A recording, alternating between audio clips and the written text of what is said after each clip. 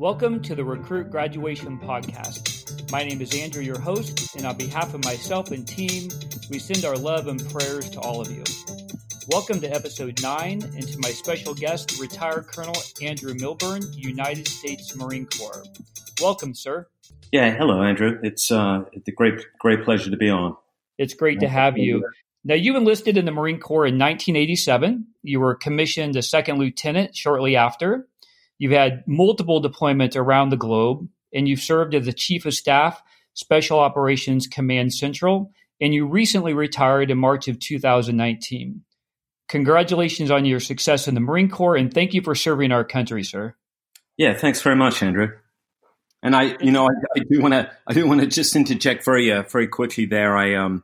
I didn't get a commission until some 3 years after I came in. I think I only mention that because I know a number of your listeners may have relatives or may themselves be junior enlisted, fairly new to the service, and so I do want to emphasize that I started off at the very bottom of the pyramid as a private at Parris Island, and in fact didn't get a commission until some 3 years after graduating from boot camp. But again, it's an honor to visit with you today. We were introduced by a mutual friend who happens to be a spouse of a retired colonel as well in the Marine Corps. And she currently works for a company that supports military families. And so I just wanted to give her a big thank you for the introduction and being such a committed friend to myself. And I know she's a really good friend of your family's. So yes, indeed. So can I mention her? Gretchen Barnett. Big shout out to you. You recently published your first book called When the Tempest Gathers.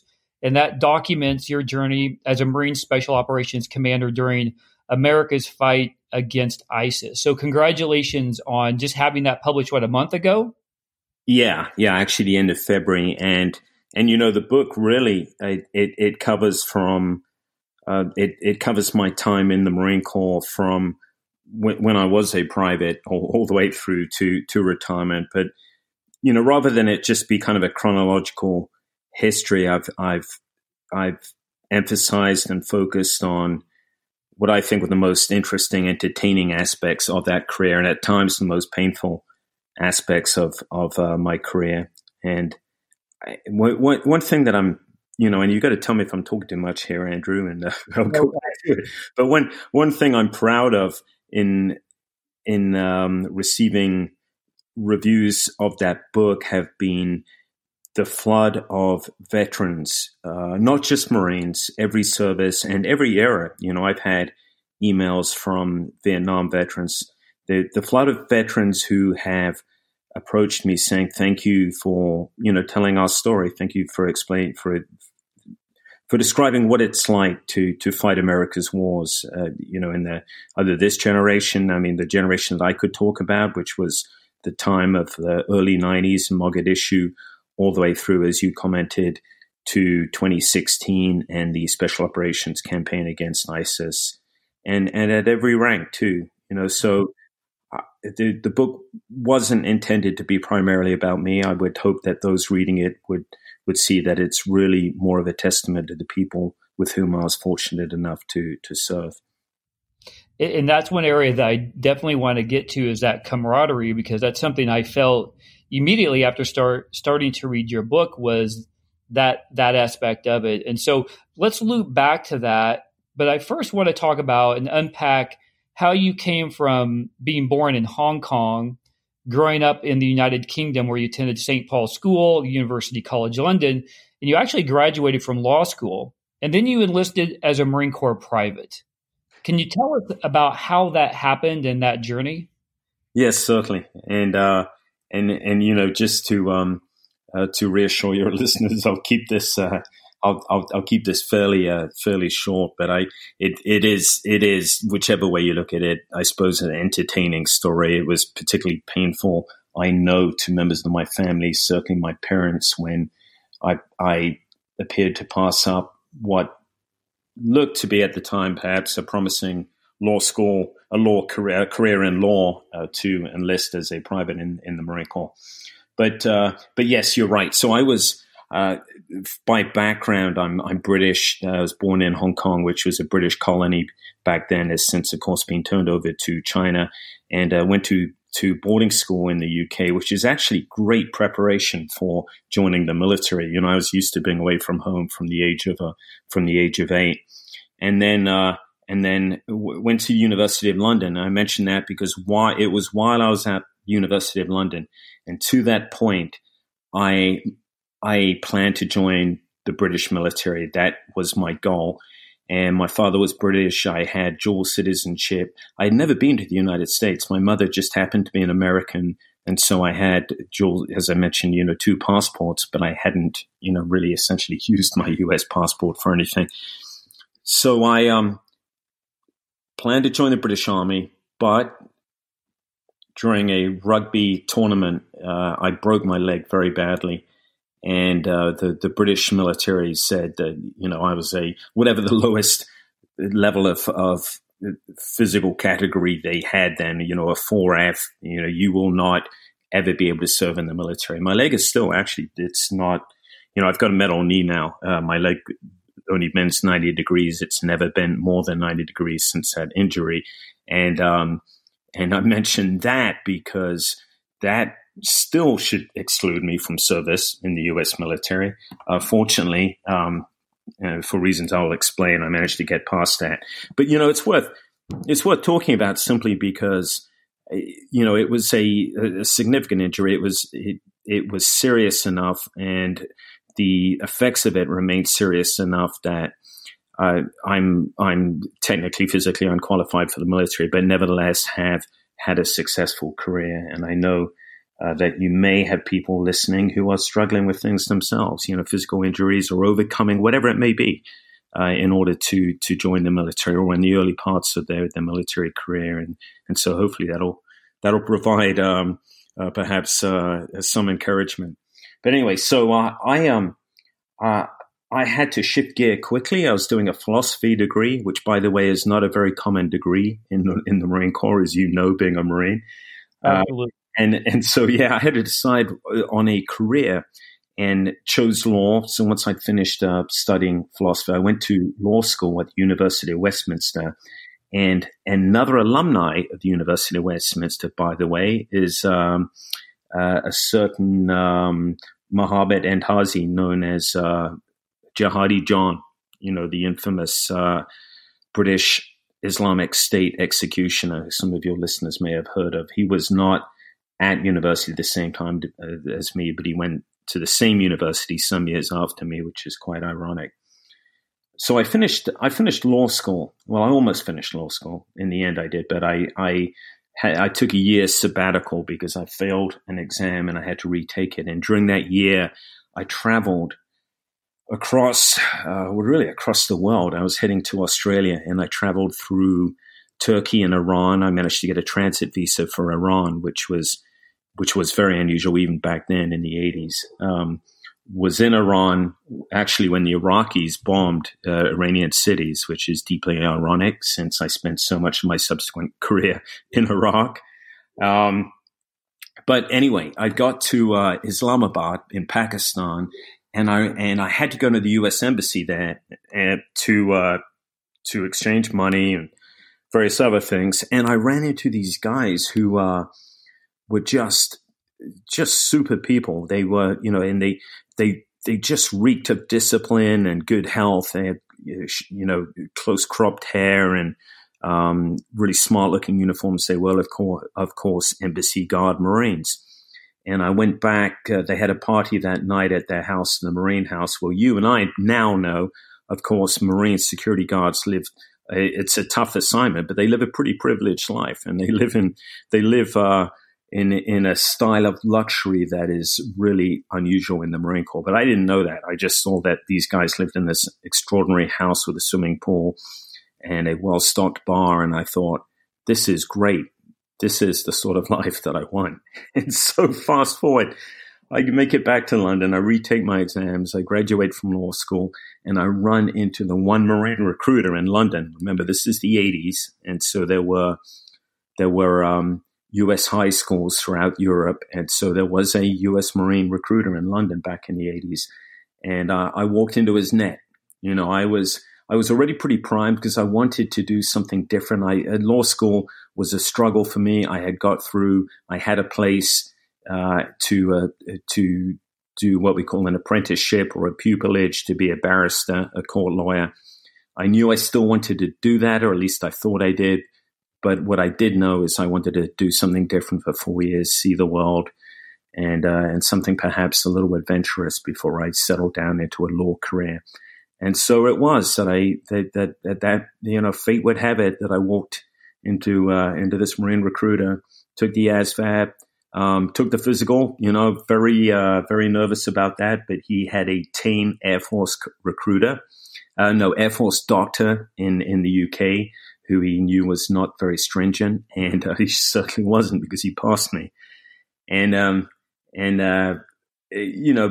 Before you know it, I'm on my way to Parris Island. And remember, I'd never been to the United States before. And so Parris Island was my first introduction to the United States. Well, not quite. MEPS, New York was actually where I arrived and my first touch point in the States. And there, my military career almost ended before it began because they told me, when they make you you probably remember at MEPS, you go through that physical and they make you do the duck walk. And of course I couldn't do the duck walk, not with my knee. I still can't. And they said, okay, you are not physically qualified for the military, let alone the Marine Corps. We are going to send you home. They then ran into administrative problems, and I'm not making this up. They could not, when they realized that I came from the UK on a one-way ticket, they had no line of financial accounting to send me back to the UK. And so they struggled with this for an hour or two while I sat on a bench, pondering the end of my short-lived military career. And then it was a Navy chief petty officer walked over and said, "Okay, go and stand in that line. You're going to go to boot camp," simply because they couldn't figure this one out.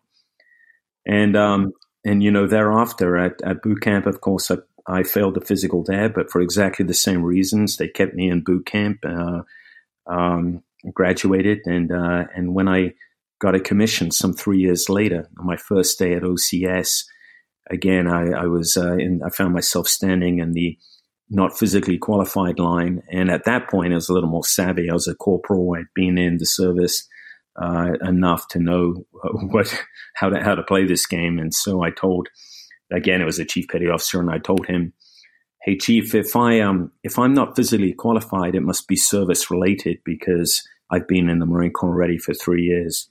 And the chief thought about that for a moment, and he said, "Okay, candidate, go and stand in that line." And so once again, by a narrow margin, I found myself managing to remain in the Marine Corps. That is an amazing story. And you just bring up so many memories. And for our non-military folks, the duck walk, that immediately took me right back to MEPS.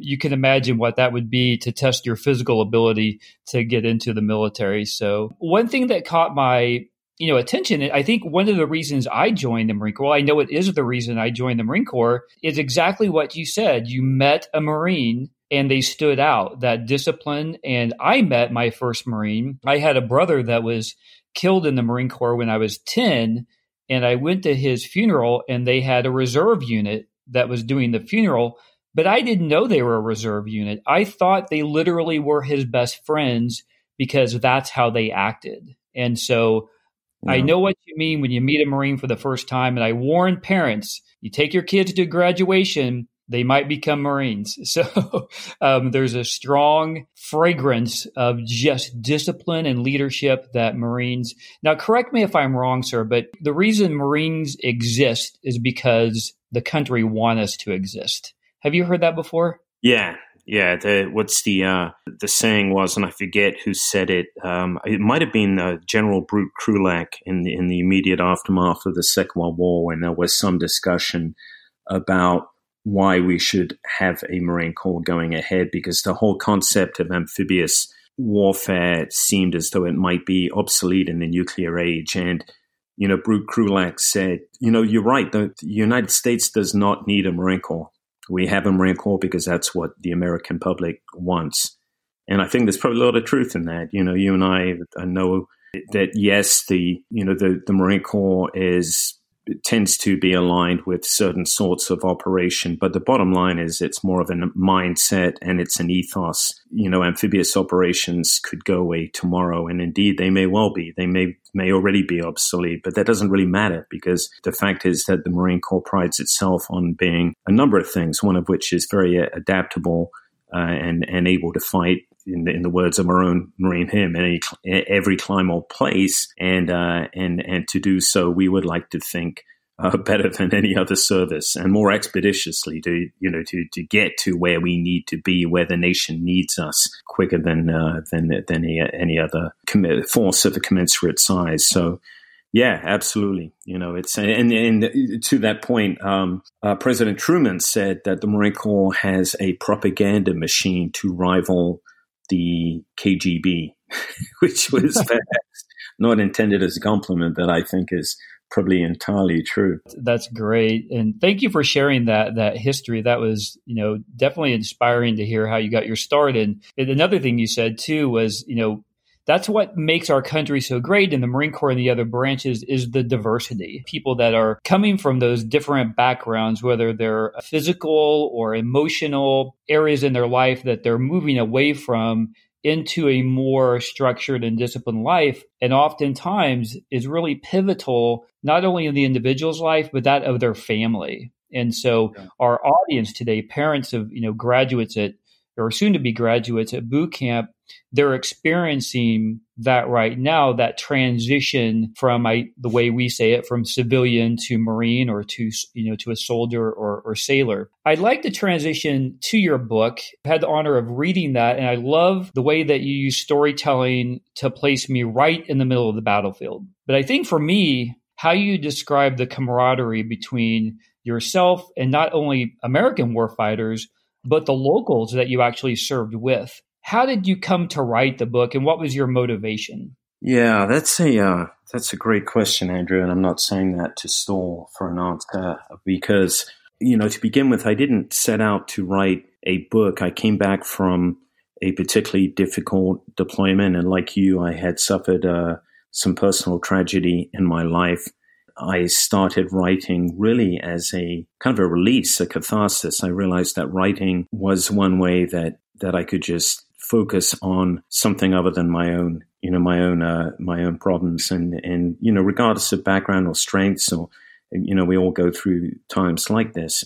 So writing was my release, and it was also there was an aspect of it that I thought, if I write these stories, at least my family will understand, will know a little bit about what I was doing the times I was away. I actually found I really enjoyed writing. And before I knew it, I had a book. I had the whole story. I showed it. I sent the manuscript, a guy named Bing West, who some of your listeners may have heard of if you look him up. He's actually the co-author of General Mattis's autobiography, but Bing is a prolific writer and was famous before that for being a writer. He's had several books on the New York Times bestseller list, but he's also very blunt and honest. So I sent him my manuscript and said, "Hey, what do you think?" And he said he really enjoyed it. He said, "This is great." And actually Bing ended up writing the foreword for my book. Cut a long story short, it wasn't an easy time to find a publisher.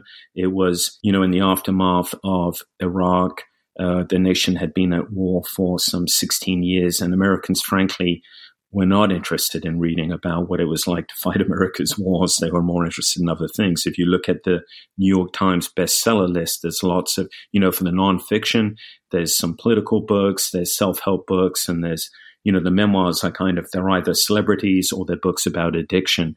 They're not books, by guys who've served in the military. But I did find a publisher, and as you commented, it came out about a month ago. It's quite unusual when you look through, if you search on Amazon, very few contemporary Marines have written memoirs. In fact, this is the only one that I know of. No, actually, I take that back. I know of one other. And so, there's also an aspect for me. I was ambivalent because we, as Marines, pride ourselves on not being fond of self-promotion. So we will promote the service. As I mentioned, we are great at that. And there's a lot of chest speeding about being Marines. But when it comes to writing a book about yourself or a memoir, although as I mentioned, this book really is not about myself, there's automatically a sense of almost suspicion, right? And so I was wary of that. That's why I was so pleased when the Marine Corps Gazette embraced the book. The Marine Corps as an organization has. I received an email the other day, actually a handwritten card from former Commandant of the Marine Corps who read the book. Very, very gratifying to learn that something that you've worked on like that has been accepted and applauded by your own organization as telling the story, not of yourself, of other Marines and indeed other servicemen and women. So long answer to your question. That's really how I came to write it. Well, congratulations again on the book. It's a wonderful book. And I want to just echo your comment in following up with what you said. Sometimes it's really difficult for a Marine, and I tell families this as well, and it doesn't really matter what branch, you'll never really understand what a military service member does. And more importantly, it's hard for them to articulate. There are things that we go through from boot camp, conflict, a war, or just here in the United States domestically that it's really hard to describe. And I think, you mentioned, the chest beating, as a Marine Corps, absolutely. But when it comes to your individual accolades, those are really hard to describe. And so one of the areas in your book you made really clear was that distinction between the civilian not really understanding how we're fighting a war and what that exactly means, because often we're clouded here as civilians with media and activities, and sometimes we forget really what's going on the front line, both humanitarianly and an actual conflict. So could you expand on that a little bit about how you tried to help, maybe I'll call them the non-military, understand what you were writing? Yeah, Andrew, if you'll let me at this point, what I'd like to do is actually read from the foreword to the book, because I address that, that exact point. Just a couple of paragraphs. Absolutely, sir. Yeah, let me give me a second here. I'm positioning as actually escaping kids and dogs in my house that I think I'm sure a lot of your listeners will relate to. Okay, so here's what I wrote in the foreword.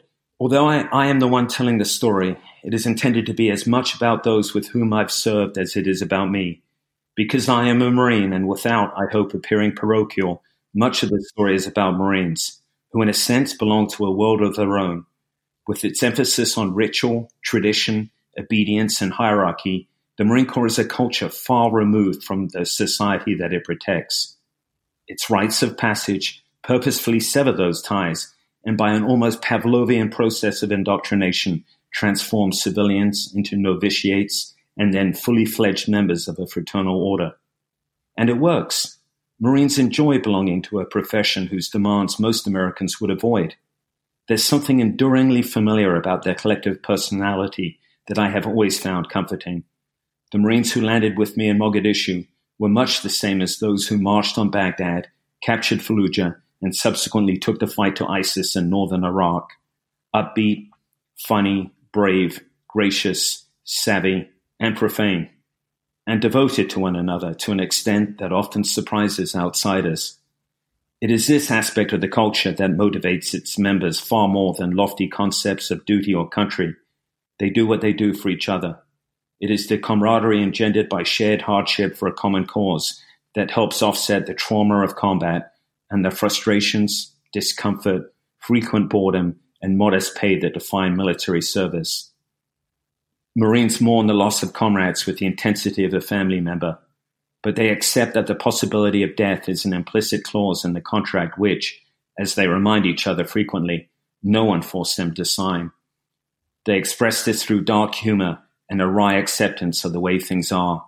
It's not a culture that encourages hand-wringing or self-pity. And then, I mentioned, to your point, the fact that such a small percentage of the U.S. population serves in the military. There's that famous quote that you may have heard. It's not really famous, but it's the common graffiti seen throughout Iraq was, America is not at war. The Marine Corps is at war. America is at the mall. It's kind of that that it's not really better, but it's just an acceptance of the fact such a small percentage of the U.S. population serves in the military, and such a small percentage of that population, is even involved in actual combat overseas. But among that group, or among just the military in general, there's this tremendous sense of pride and camaraderie that even the people who hate their time in the military remember the rest of their lives, and they miss once they get out. That paragraph you wrote, the couple of paragraphs that you read, were ones I highlighted. I think that was the immediate attraction to your writing. And I hope I can articulate this. Your sentences are so complex, but so easy to read. And I digested them, yes, because I was a Marine and I could hear the story that you were telling based upon my experience. It was just a fascinating way that you write that really told your message. Sir, what is camaraderie? Wow, that's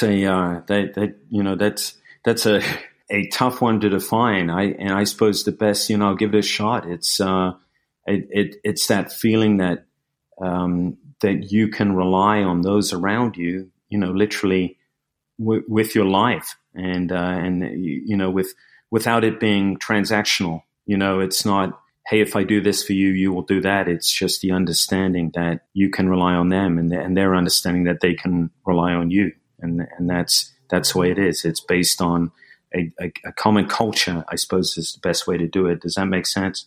Absolutely. And I think, again, for a lot of our listeners with recruits at boot camp, that's where that starts. And I know, we're actually having this podcast mid coronavirus, and, there's a lot of uncertainty with, are they getting the proper training? And a lot of the training really is the building of that camaraderie, that brotherhood, that sisterhood that only can be captured during an intense grouping of individuals with a common goal. And as they learn and train together, I think it comes to what you deliver and just what you said, but in your words, in your book. And so, yes, sir, awesome job describing that. I once read that a leader is a lone nut until somebody follows them. Sir, you have been a leader in the Marine Corps and our country, and you've also been a follower. Can you describe what leadership is about, not only from your perspective, but from some of those that may be or have followed you? Yeah, so leadership is, to me, it is being able to engender a common sense of purpose among a group of people who may otherwise not see that common purpose, and getting them to want to do things that otherwise they may not feel motivated or want to do. And it's not manipulation. It is, they do it because they see some shared interest, and it's that interest may not necessarily be selfish. It may simply be what I explained earlier in terms of camaraderie and culture. There's leadership is, as we're seeing today, even more so in when you read the papers, it's a very complex thing. And it really, again, comes back again and again. It cannot be purely transactional. You cannot simply rely on your position and your rank. You have to rely on so much more. And you can't just rely on flash personality or charisma, because the people who follow you have to sense that you genuinely care for them, and that you will do your best to take care of them and look after their interests, as well as, at the same time, it's not easy. Obviously, you have the mission to accomplish too. So there again, there's just no way you can describe leadership in one or two lines. As most of us understand, you continue to learn about leadership until the day you take off the uniform. And I'm still learning about it. I mean, I've been retired for a year, but I was, at any given time in my career, or, the times I spent, I was fortunate that I had many years in command. And I could tell you that every time I would look back at myself the previous year and say, oh my goodness, I can't believe, I did this or that. I mean, I was constantly learning. You've got to be honest with yourself too. That's the other part. You're constantly walking a line between, you've got to be very honest about assessing yourself, assessing your strengths and your weaknesses. And when you know you have weaknesses, you either you find some way to mitigate them. And one way to mitigate them is to rely on people who are strong in those areas, frankly, and just be honest about that. But you have to learn. You have to be honest with yourself to learn from your mistakes. But at the same time, don't let your mistakes paralyze you.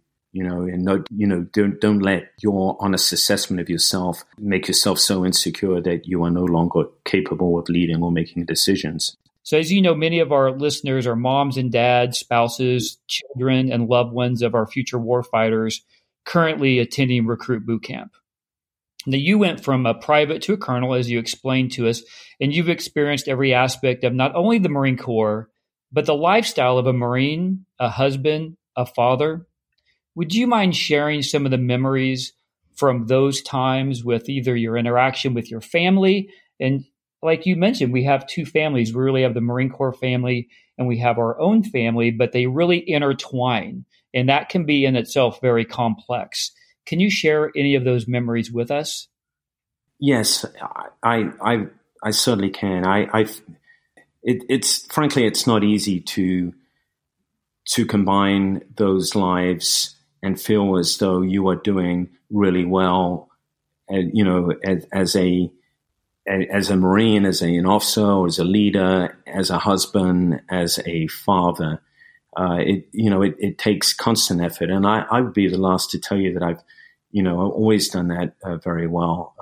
It really highlights the extraordinary role that military spouses do play, because they have to pick up so much of the slack. I mean, when you are away from home for extended deployments and your mind really has to be on what you're doing there, you can never take your mind off your family. No one can ever do that. I wouldn't suggest that, but at the same time, you need to remain focused and so what happens is that military spouses often become extraordinarily independent and strong and do things that that customarily might be the male. And you know what? I shouldn't talk that way anymore, because it could be a male or female service member, but the spouse, let me put it that way, the spouse is the one who steps up and becomes essentially a single parent for periods of time. And then, I will say this, that with children, it's tough being away from them and you feel guilty about it, but without exception, from the military children I've known, they develop an extraordinary sense of pride about being part of a military family. My kids now, I'm retired, just seem disappointed. I'm at home a lot more, but I got to tell you, they really miss being able to say their dad was a Marine and living on base. And I didn't realize that. I didn't realize how much of part of their lives and how much pride they derive from that until, after I retired.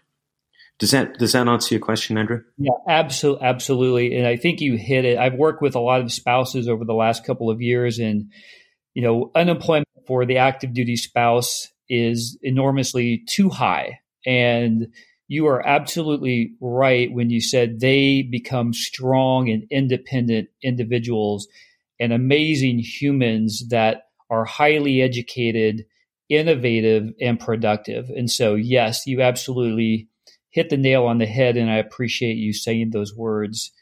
Sir, I want to thank you again. It's just an honor that you even agreed to be on our podcast. We're new to the market, but our goal is really to provide what you just did, and that's the inspiration and hope and faith for our families that are about to start this journey. And I'm not just giving you these accolades because we're Marine Corps brothers, but because you have a passion for life and you have a determination to change the lives around you. And you especially had a commitment to our country.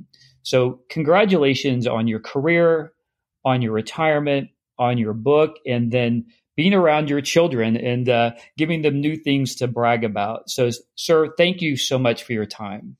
Hey, thank you very much, Andrew. And I just want to say, for those of you listeners on LinkedIn, they can look me up, Andrew Milburn. I am on Facebook too, and I am on Twitter at Andy Milburn 8, Andy Milburn 8. And the book is it's available on Kindle now, so which is considerably cheaper. I used to wait for the Kindle version to come out on Amazon. And, I invite your listeners just to take a look. I mean, you can read the reviews, and I think Amazon even lets you to look inside the book and read excerpts. So, absolutely. And I will post all of that information as well. Now, I got it on Amazon. No, I didn't actually. I went to Amazon, but ordering it was going to take too long. So I downloaded it onto my iPad. And so it's definitely available. It's definitely a very engaging book. You will immediately be captured by his storytelling and his articulation of his experience as a Marine and as a human and as an American. Well, thank you very much, Andrew. It's been a great pleasure, and all my best to your listeners.